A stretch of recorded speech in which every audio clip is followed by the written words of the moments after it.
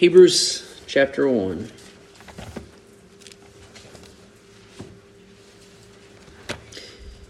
We're going to be covering a lot of ground this morning. But don't be alarmed. It's just a big area. We're actually going to come back to this tonight as well. But before we begin, quick prayer. Father, may you open up our eyes to see, our ears to hear.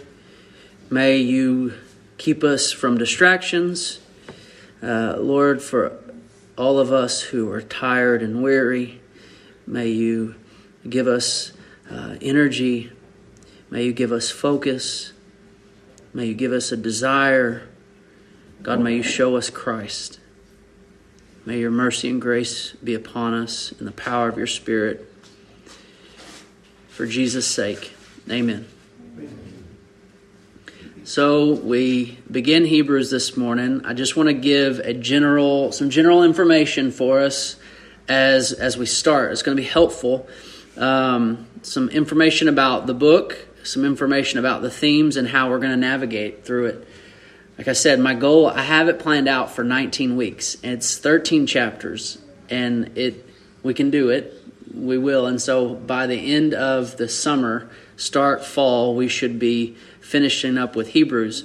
First few things I want us to notice are about the way the book is structured.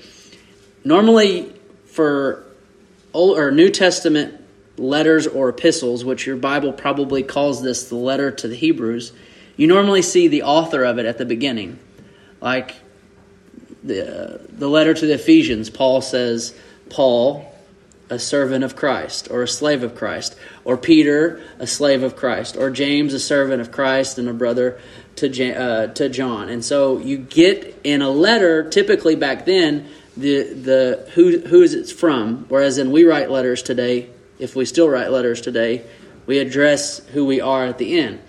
Well, that's not here, so we don't know who wrote the letter of Hebrews. Some people have made educated guesses. As you read it, and if you're familiar with Paul and his letters, you're going to feel like maybe Paul's talking here, because some themes and some ideas come across that are very what people call Pauline. But there are other things about it that doesn't really seem like Paul, basically in the style. The second thing is with there no title or introduction of the author, it also doesn't say who it's to. So if you look at the page to your left of Hebrews, you see Philemon, you see Paul, prisoner for Jesus Christ, and Timothy, our brother, to Philemon. Well, Hebrews doesn't have a to whoever. So we technically don't know who received this letter at first, but over time, in the first century, it got the title to the Hebrews. And the reason being is that a lot of the context you would think would be to a group of people with knowledge of Hebrew history. And so it gained that title over time. But the other thing when you kind of think about that is it doesn't really read like a letter when you read all the way through it. And I recommend doing that. Read all the way through this sometime. It's 13 chapters. Get you a cup of coffee or a Coke, Miss Faye, whichever, and enjoy reading 13 chapters of Hebrews, or listen to it on a Bible reading app. And you'll see that to most, it has this, the letters from the apostles tend to have subjects that they wanted to tackle. And they weren't always connected, or the first half was about something and the last half was about something. This kind of builds on itself almost as if it's got a sermon feel. Like it's got like somebody has preached this. And some people think that this was a sermon that was recorded and sent off. And so what makes the one reason I want to point that out is why we're going to be taking big chunks of this as opposed to how we've kind of been slow verse by verse in Matthew. Because the way that it's written, it's really hard to get the concept of what's saying if you just look at a couple verses at a time. That's why we're going to be going from 1:1 all the way to 2:4 today. Now, we can't cover everything in that, and there's no way I can. But what we're going to do is we're going to focus on the major theme in the morning, and then the evening, we're going to dig a little bit deeper on most Sunday nights while we do this. We won't always have to do that, but that's the plan. And then the other thing I want us to know before we start are 3 themes that are major throughout the book of Hebrews. And I'll call it the book or the letter. I'll kind of go back and forth. But the first one is, and I've kind of already mentioned this, is that there's this theme of continuity between the Old Testament and the New Testament. So one thing I want us to understand as we read this is that the Old Testament isn't its own story, and then the New Testament is another story, or God's first plan of the Old Testament, and he had to scratch that and give a second plan in the New Testament. When we go through this and we finish it, you're even going to see it today. You're going to see this today, that there is a flow, a continuity from the old to the new. We're going to see references to Psalms, many Psalms, especially in the first few chapters. We're going to see references to prophets, the Old Covenant, the old sacrifices. We're going to see themes like angels, Moses, Israel, high priest, Melchizedek, the tabernacle, and animal sacrifices. And all those are mentioned to give us to the second main theme, which is probably the most well-known theme of Hebrews, and that's just simply this: Christ is better than all of those. Whether it be a theme from the Old Testament or a person or peoples from the Old Testament. And that they are actually pointing us to Christ. We're going to see this today. And that's going to be the main theme on our Sunday mornings, is to find where Christ is better. Basically how we're going to work that out each Sunday morning. But in the evenings, there's so much good doctrine and theology in Hebrews that you could get lost in it. You really could. But it's so important. And so in the evenings, we'll dig more into that stuff and pay a little bit more attention to that detail. But the third thing that I want you to know about Hebrews is that it's a book or a letter of warnings. Of warnings. You could think of it as the major warning as don't miss Jesus, right? If he's better, don't miss this. And it takes that warning takes many forms, as you'll see, to pay attention, not to neglect, don't be deceived by sin, hold fast, strive to enter, don't grow weary, and many, many more warnings that we will see through the book of Hebrews. Again, it's just warning us not to miss how much better Christ is than all of these, because he is the Son of God. He wants us to keep our eyes on Jesus. Sorry. All right, so that is our hope and our goal over the next 19 weeks, give or take. Now, let's begin. Hebrews 1, verse 1. Point number 1 is this: God has spoken through his Son. Now, as we read, we'll see some subpoints in these first 4 verses. So let's just look at verse 1 and 2. Long ago, at many times and many ways, God spoke to our fathers by the prophets, but in these last days, he has spoken to us by his Son. Now let's stop. First thing that should jump out to us in reading those is the word spoke or spoken. It is the word in these 2 verses that set the stage for everything else that we're going to read in the book of Hebrews. God has spoken. And you might be thinking, well, what's so important about God speaking? Well, let's think about it this way. Back in the day, when everybody was typically watching TV in the evenings, you were watching the major 3 networks, right? Before Hulu and Netflix streaming, we were all kind of settled in on the 3 major networks in the evening and watching the same thing. What would happen if the president wanted to tell us something? The news bulletin would break, and the anchor would say, the president has a message, and what would happen? Everybody would stop, the programming would stop, and they would all listen. Why would we want to stop doing what we're doing? Why would the networks cut programming because the president has something to say? It's probably important, right? It's probably a big deal.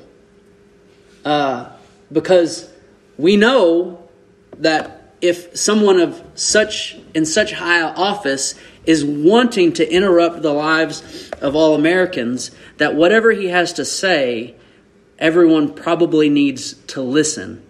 And so if God has said something, if God has spoken, I think it's going to be worth our time to make sure that we know what he said, or that we stop and that we listen, right? Well, according to Hebrews, God does have something to say, but not only does he have something to say, but this is key, he's already said it. You notice it's not God speaks or is speaking. He says God spoke to the fathers and now he has spoken to us. It's past tense. The Holy Spirit makes it very clear that it has been said. So, how has he spoken? The first 2 verses give us detail. The 2 different ways that he does it, 2 different time frames, 2 different audiences. But all coming from one origin, God. God has said something. He communicates it in 2 different ways to 2 different audiences, 2 different time frames. Look what he says. Verse 1, long ago. There's our first time frame. Long ago. At many times in many ways, God spoke to the audience is our fathers. So there's another hint that whoever is receiving this letter or had heard this shares fathers with whoever wrote this, and we're talking about Hebrew fathers, right? So what was the method by which they received the information from God that was spoken to the fathers? The end of the sentence, by the prophets. But, verse 2 starts with but, new time frame, in these last days, he, God, has spoken, he has spoken, new audience, not to the fathers, but to us, by his Son, the new method. Not by the prophets, but by his Son. Now, I want us to make sure that when we read the to us, that the original context of that, the original us, was the writer and whom he is writing to or preaching to. But we have to understand that when we see it in the form of in these last days he has spoken, that we can now be clumped in also into that us. So, but in these last days, God has spoken to us in this church right now. He has spoken to us by the method of his Son. Now, it just stops there. But I want us to think and understand that I now, Luke, am speaking to you on behalf of God. It doesn't mention that, right? It says he has spoken by his Son. So what am I doing up here behind this pulpit or any other preacher?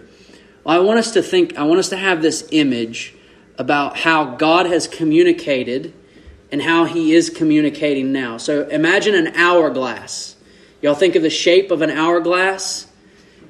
Kids, an hourglass, what's got sand in it, and you flip it over, and the sand goes from one side into the little round spot, the small path, and goes into the other big side. So we have the image of an hourglass, and remember, and think of the bottom of the hourglass as in the method of the prophets. You have this big area, right? And there's many times in many ways by many prophets, God has spoken, he's communicated something. But then what if you flip over the hourglass, imagine the sand being the message, right? You flip over that hourglass, and all that was being communicated from the prophets is now only being communicated in a narrow way by the Son. No more is it being communicated by the many, by the prophets in many ways and many times. But then after the message has come through the Son, it now falls back into the other side of the hourglass. And now the message of the Son that was declared by the Son has now been sent out to be proclaimed by the church. Or in Ephesians 4, by the pastor, shepherd, the teacher, the evangelist. But see, it's not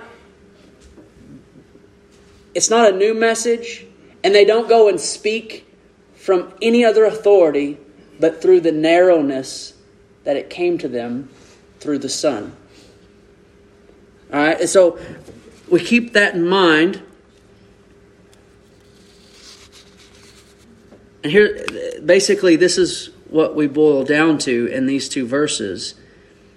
You know exactly who you need to be listening to if you want to know what God says. You must be listening to his Son. He is the one whom God has appointed to bring his message to his creation. You see, the Son, and I'm specifically only using the name Son because you're going to find out that Jesus' name isn't actually mentioned until middle way through the second chapter, and I think it's purposeful. And so I'm just referring to the second person of the Trinity as the Son, as it is mentioned in Hebrews chapter 1. The Father appointed the Son as the very first apostle. And you think, well, what are you talking about? I thought Jesus appointed apostles. Well, in Hebrews 3, we actually see in verse 1, consider Jesus the apostle and high priest of our confession. Jesus is the apostle and high priest of our... Apostle just means one that was sent out with a message. And that's what the Father did. He sent out his Son with the gospel.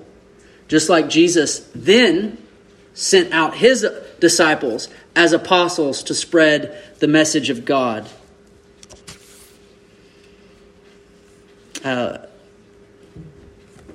guess it was last Sunday school we talked about Jesus in the synagogue, and he read from the scroll of Isaiah. Let's just look at it. Luke 4.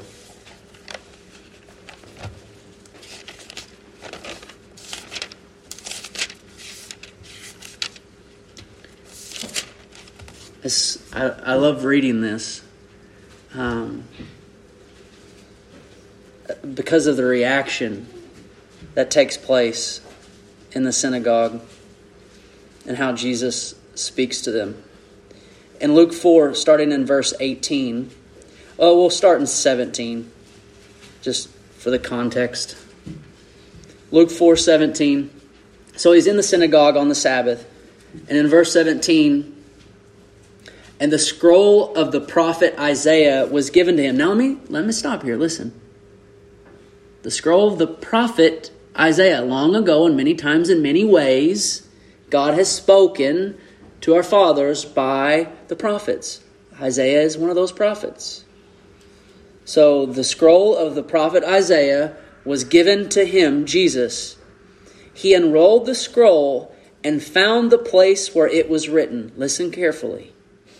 The Spirit of the Lord is upon me, because He has anointed me to proclaim good news to the poor. He has sent me to proclaim liberty to the captives and recovering the sight to the blind, to set at liberty those who are oppressed, to proclaim the year of the Lord's favor. Here's where it gets even better. Verse 20.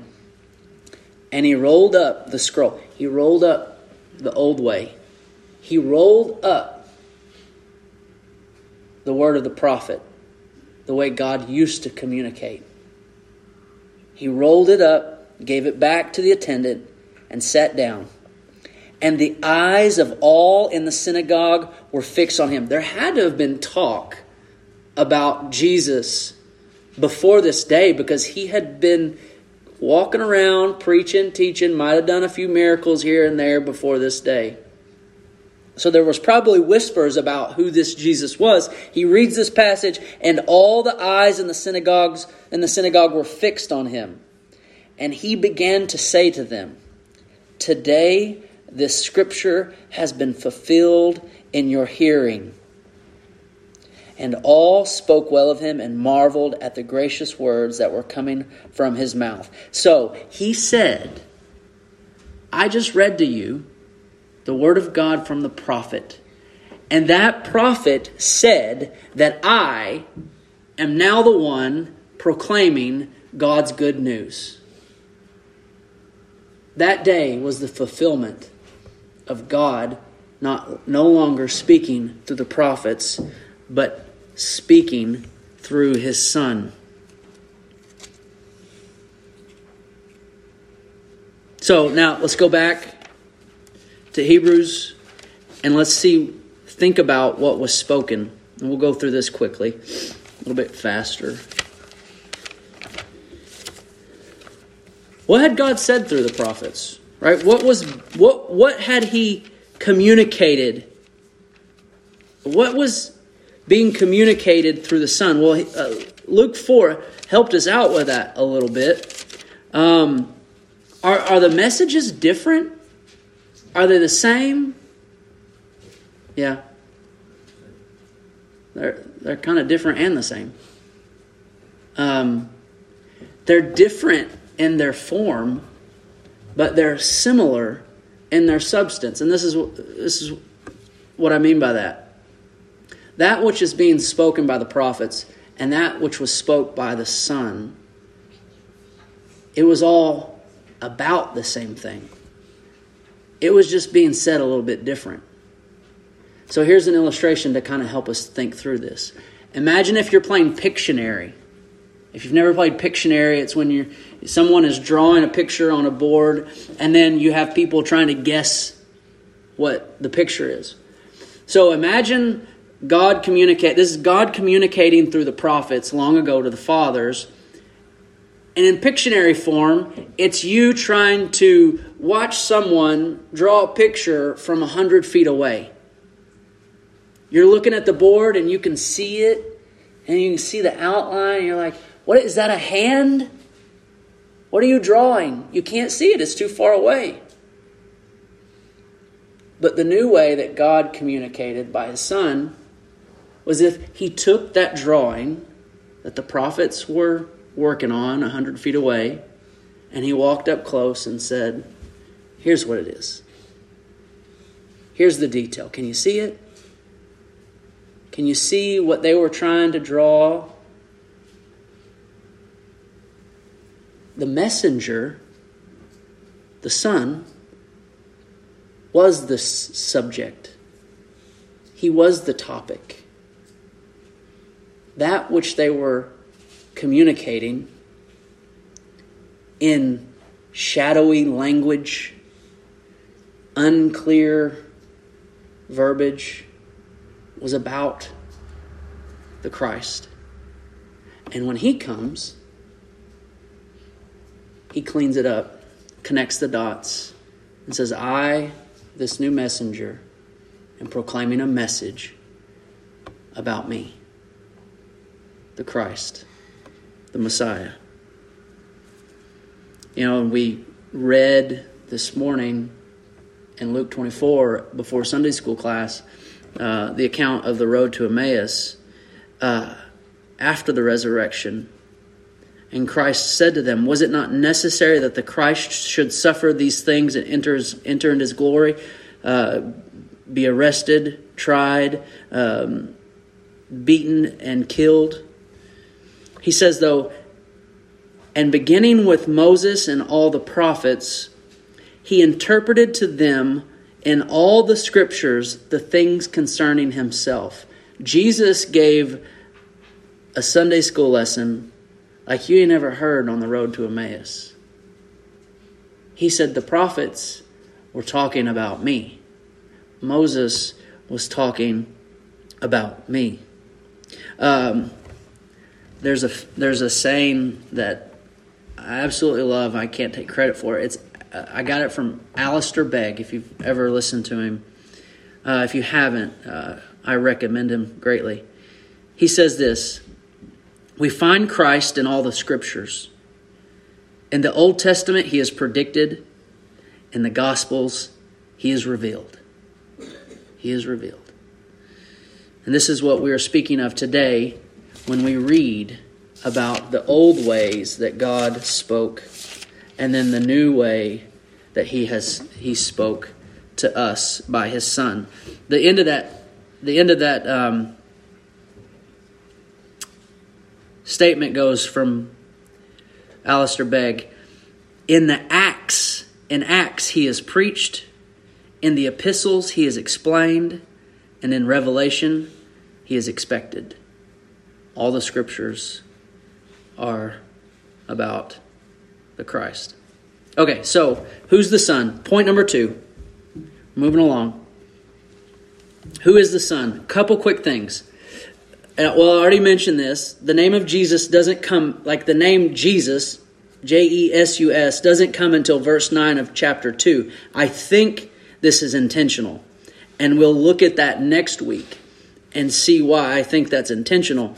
But the second thing I want us to say before we see who is the Son, which is the big chunk of chapter 1, in order for us to really get the point of who the Son is, to me it is a lot, it's very helpful to know what the third point of the sermon is.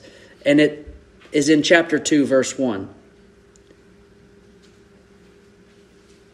Therefore, we must pay much closer attention to what we have heard. So basically, the writer says, God has spoken through his Son. Listen to him. Listen to him. Now, if someone told you, you better listen to old Jim. He's really got it figured out. You need to hear what he has to say. Your typical response is, I don't know old Jim, and I don't know what he knows. Who is he? Well, if you know who we're speaking of, if we know what they know, determines whether or not you need to listen. So I'm telling you now, God has spoken through his Son. He has spoken. It's not being redone. The message has been told, and he has spoken. Now listen to him. And you say, well, who is he? Well, let's look at verses 2 and read verses 2 through 4. And I'm going to trail through this pretty quick. But in the last days, he, God, has spoken to us by his Son, whom he appointed the heir of all things. Meaning, the Son isn't just a messenger. He's not just an apostle. He is the possessor of all things. Creation is his inheritance. Let me say that again. Creation is his inheritance. Because he is God's son, he's the rightful heir of all things. But not only because of his sonship to the Father, but also is he rightful heir of all things because he is the firstborn among the dead, which we celebrated last Sunday.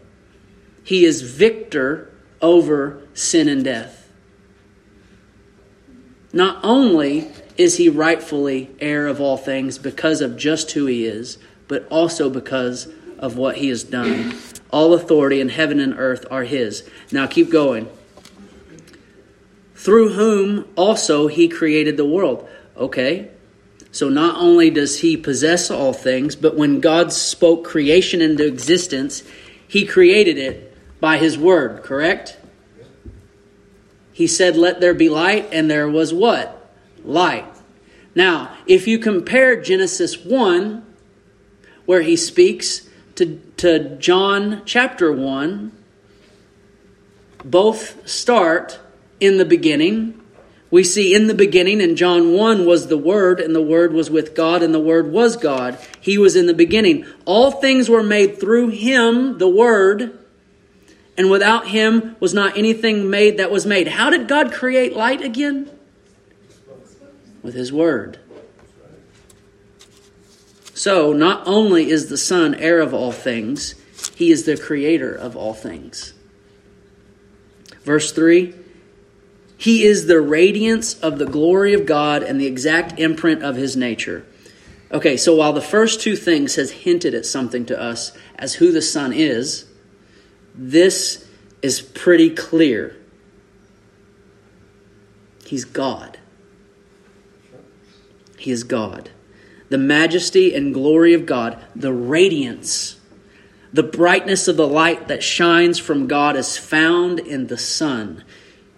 He is the radiance of the glory of God. I think about two mountains when I think about this. Two mountains.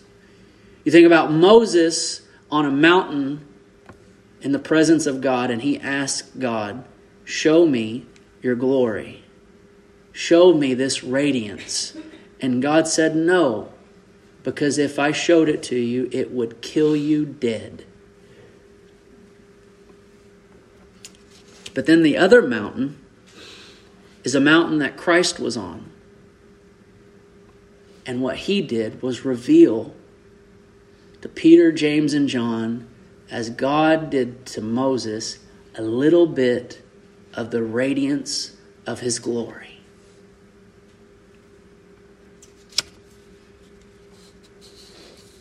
You see, he came as a vessel of grace. The Son came as a vessel of grace. Because guess what? While God denied Moses the glory of God because it would kill him, God knew that he had to be in the presence of man in order to save them from their sin. And how does he do it? Well, as God cut a cleft in the rock, and put Moses in it so that he would be shielded from the glory of God so that he would not die, Jesus came covered in flesh, the presence of God before men, so that he could save them and redeem them. That's why he's the rock of all ages, cleft or cut for us. Because he came so that his majesty and glory could be among us, yet not kill us, but yet he would die in our place. He is a vessel of grace. And we see this in at the end of verse 4. At the end of middle of verse 3. We see a bit of the work of the Son after making purification or purging of sin. What did he do? He sat down at the right hand of the Majesty on high. The great work of the Son was to come as the Lamb of God, as John the Baptist says, to take away the sin of the world. He created the world. He upholds the world. Then the world rebels against him. sin and disobedience comes, and death enters the world, and sin and death come to all men. But the Son came to purify, to purge the world of sin.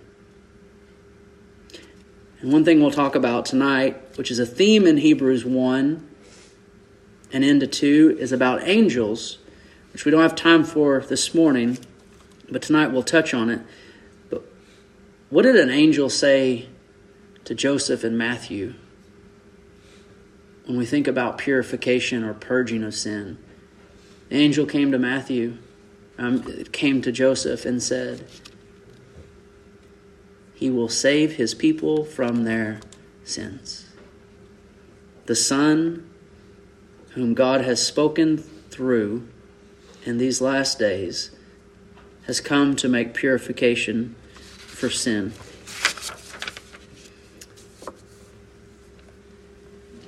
Now,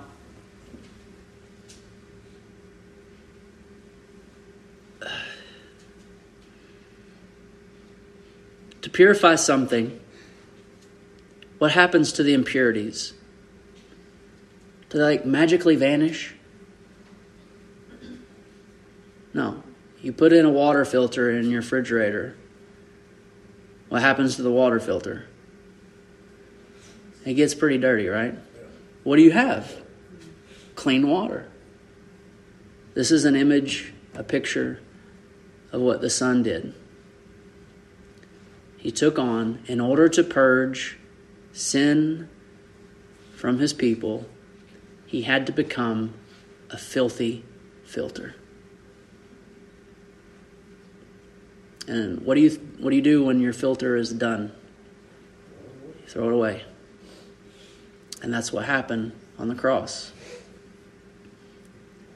The Father forsook the Son. The wrath of God was poured out on Him. He was nothing but a dirty filter of sin. And the wrath and judgment that we have deserved and earned poured out upon His Son, the Creator and Sustainer of the world. We could spend forever in verses 2 through 4 and 5 through 13, take you to the Old Testament to back up what we read in 2 through 4. Well, we're going to look at that a little bit more tonight. But I want to conclude by reading something from Charles Spurgeon. And I highly recommend, if you can listen to... Spurgeon was what they call the Prince of Preachers in the late 1800s. My son shares the same middle name as him, and it's not by accident. But I want you to hear what he has to say concerning this section. Jesus is God's own Son. What do I know about that wondrous truth? If I were to try to explain it, I would only conduct you where I would soon be entirely out of my depth, and very likely I would drown all that I could tell you in floods of words. Deity is not to be explained, but to be adored.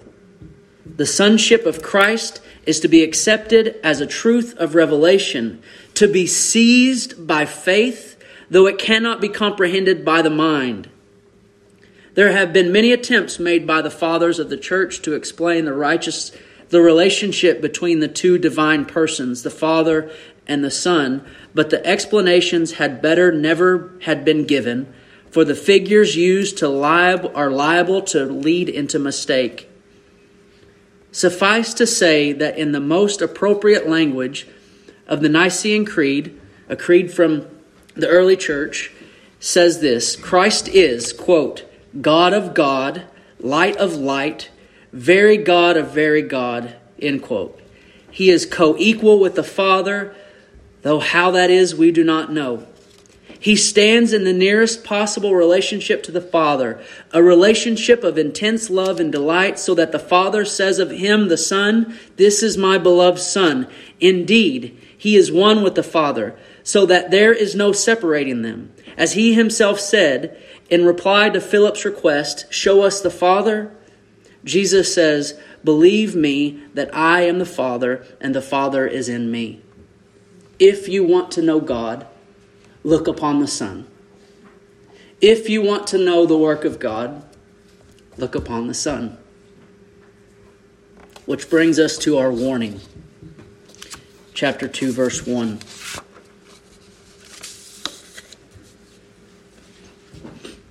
Listen to the Son. Therefore, we must pay much closer attention to what we have heard, lest we drift away from it. God has spoken. I've told you. The Scriptures told you. God has spoken through His Son. And we have proclaimed who the Son is. And so chapter 2, the warning begins with the only word sufficient to start with, therefore. When you see the word therefore, you better understand what you have just read. What I have just told you. Because the warning follows the therefore. We must pay much closer attention to what you have heard. Notice the weight of this sentence. We must not just pay attention, but much closer attention to what we have heard. We must listen to the Son, and we must listen good. It is one thing to hear, as I'm sure parents have told their children. It is another thing to listen. Now,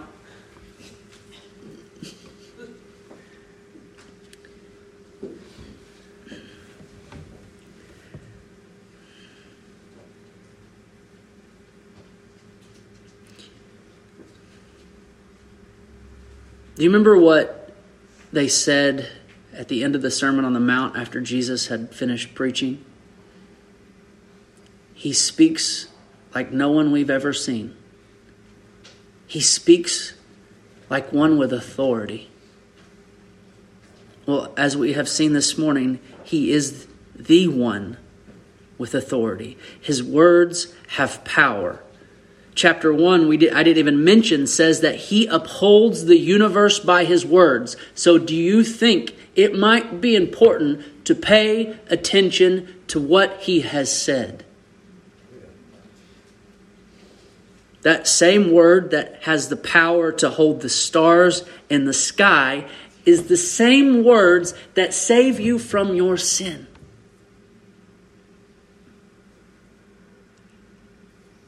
Those words of Christ, the gospel, are the power of God for salvation for all who believe. Listen to what He has said.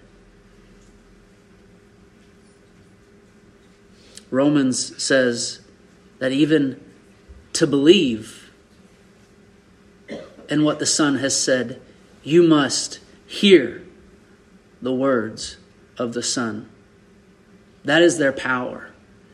To grant faith, to grant life, come from the words of the Son. So what do I want you to know this morning? If you are not paying much closer attention to Christ and what He has said, you are in grave danger. This is a theme of Hebrews. It is solemn and it is serious. That's why it's called a warning. If you do not heed the words, do not pay much closer attention to what He has said, what we have heard, it says you will drift away. Now, we can classify this warning for an unbeliever.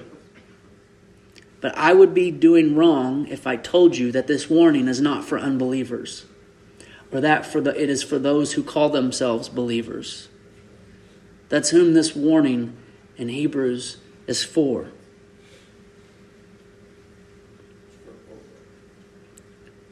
What's the danger? Look at verse 3. How shall we escape if we neglect such a great salvation? There is no escape. There is none. So I want you to think about this. I want you to think about this afternoon and have this image in your mind.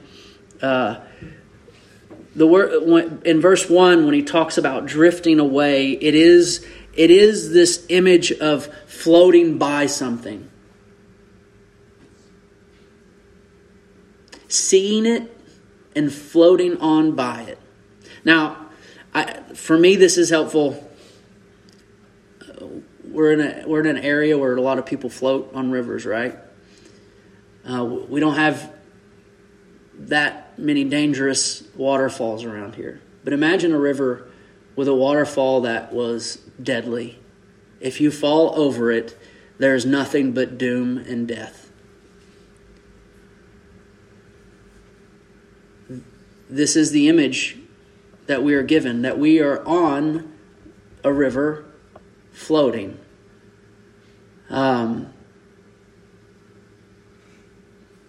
With a dangerous, deadly waterfall in front of us. Now, I will apply this to unbelievers. You hear me?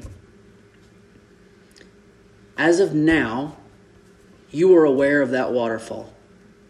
You might not have been when you came in, but I'm telling you now, if you walked in as an unbeliever, you are headed for death and destruction. If you go over, you will die. But God has spoken through His Son. And the Son is on the shore, and He has cried out and told you the waterfall is ahead. And now He is telling you and has told you that He knows how to escape. He knows how you ought to be saved.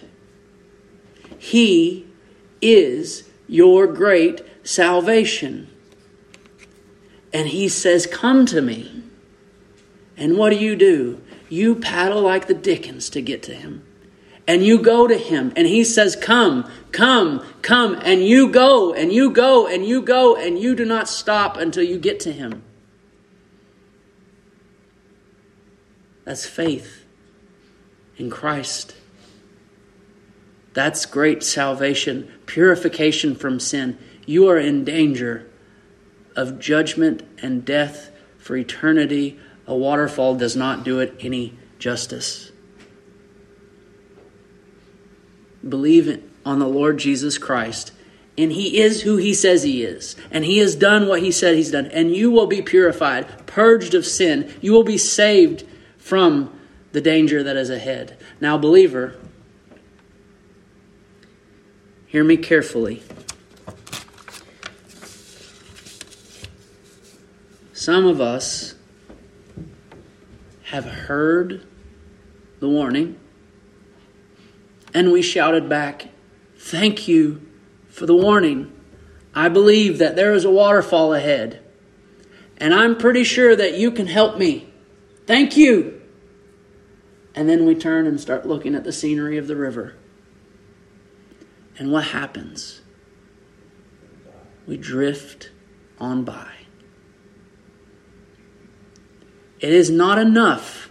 It is not enough to acknowledge the waterfall. It is not enough to acknowledge Him who can save you. Pay much closer attention to His words. You keep going to Him. You keep going to Him. You keep going to Him. And you never stop paying attention. Look at 1 Corinthians, and this is where I'll finish with this passage. And then I want us to look at a hymn. 1 Corinthians chapter 1.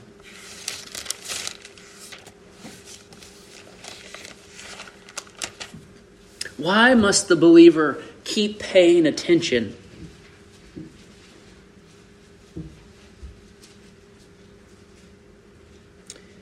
First Corinthians chapter 1, verse 18. You got to pay attention to this verse. For the word of the cross, stop there. The word of the cross. Where do those words come from? They come from the Son. Who are they about? They are about the Son. The word of the cross is folly to those who are perishing.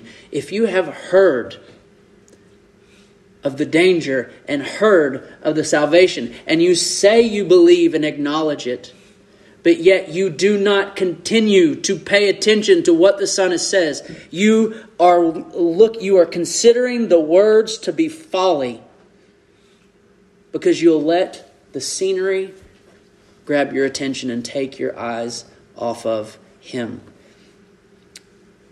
But to us who are being, notice the present tense, being saved. It's not, oh, I found out that there's a waterfall, and oh, I found out there's a Savior. Those who are being pulled in by Him, who are being saved. The words of the cross, for those who are being saved, is the power of God. Do not stop paying attention to the power of the words of Christ. We'll find out in Hebrews that if you do, there's no coming back.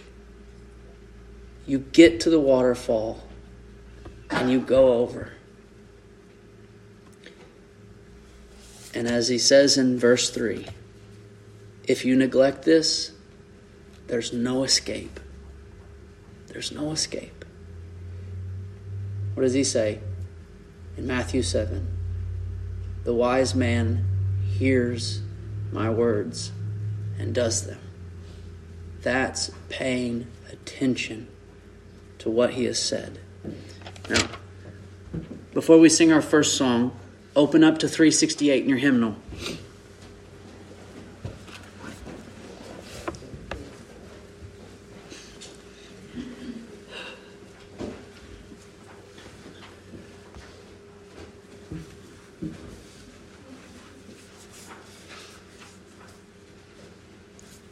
We're gonna sing this song tonight, and we're gonna sing it next Sunday.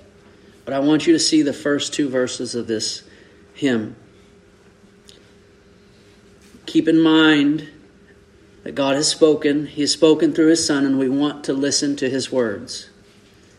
Speak, O Lord, as we come to you to receive the food of your holy word. Take your truth, plant it deep in us. Shape and fashion in us your likeness. So you see that? That is a continuation of life. Are you going to eat today? Yeah. Are you going to eat tomorrow? Yeah. What does he say? He says, we want to receive the food of your holy word. We have to have it. We cannot stop. We have to have more and pay much close attention to it. We want it planted inside of us. We want to shape and fashion us into the likeness, that the light of Christ might be seen today. What is tomorrow going to be when we get there? Today, and the next day, and the next day. In all our acts of love and our deeds of faith, speak, O Lord, and fulfill in us all your purposes for your glory. Verse 2, teach us, Lord, full of obedience, holy reverence, true humility. I can't think of the verse right now. I think it's Thessalonians, but I'm probably wrong. You will not enter in the presence of God apart from holiness. Holiness. Teach us, Lord, full obedience, holy reverence, true humility. Test our thoughts and our attitudes in the radiance of your purity. If this is not your life, you are drifting from your Savior. And danger is ahead. Your acknowledgement means nothing if you are not holding fast to the words of Christ.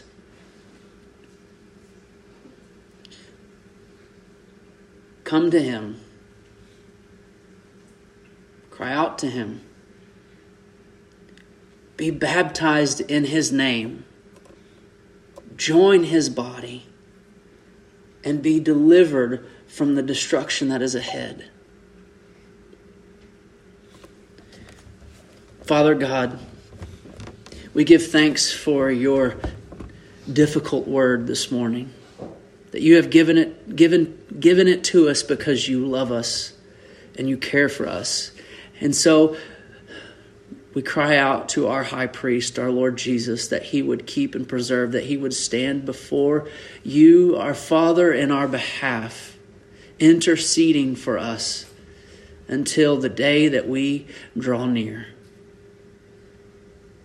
May you turn wretches into saints. Cleanse us of all our unrighteousness. Bring faith where there is unbelief. In the name of Jesus, amen.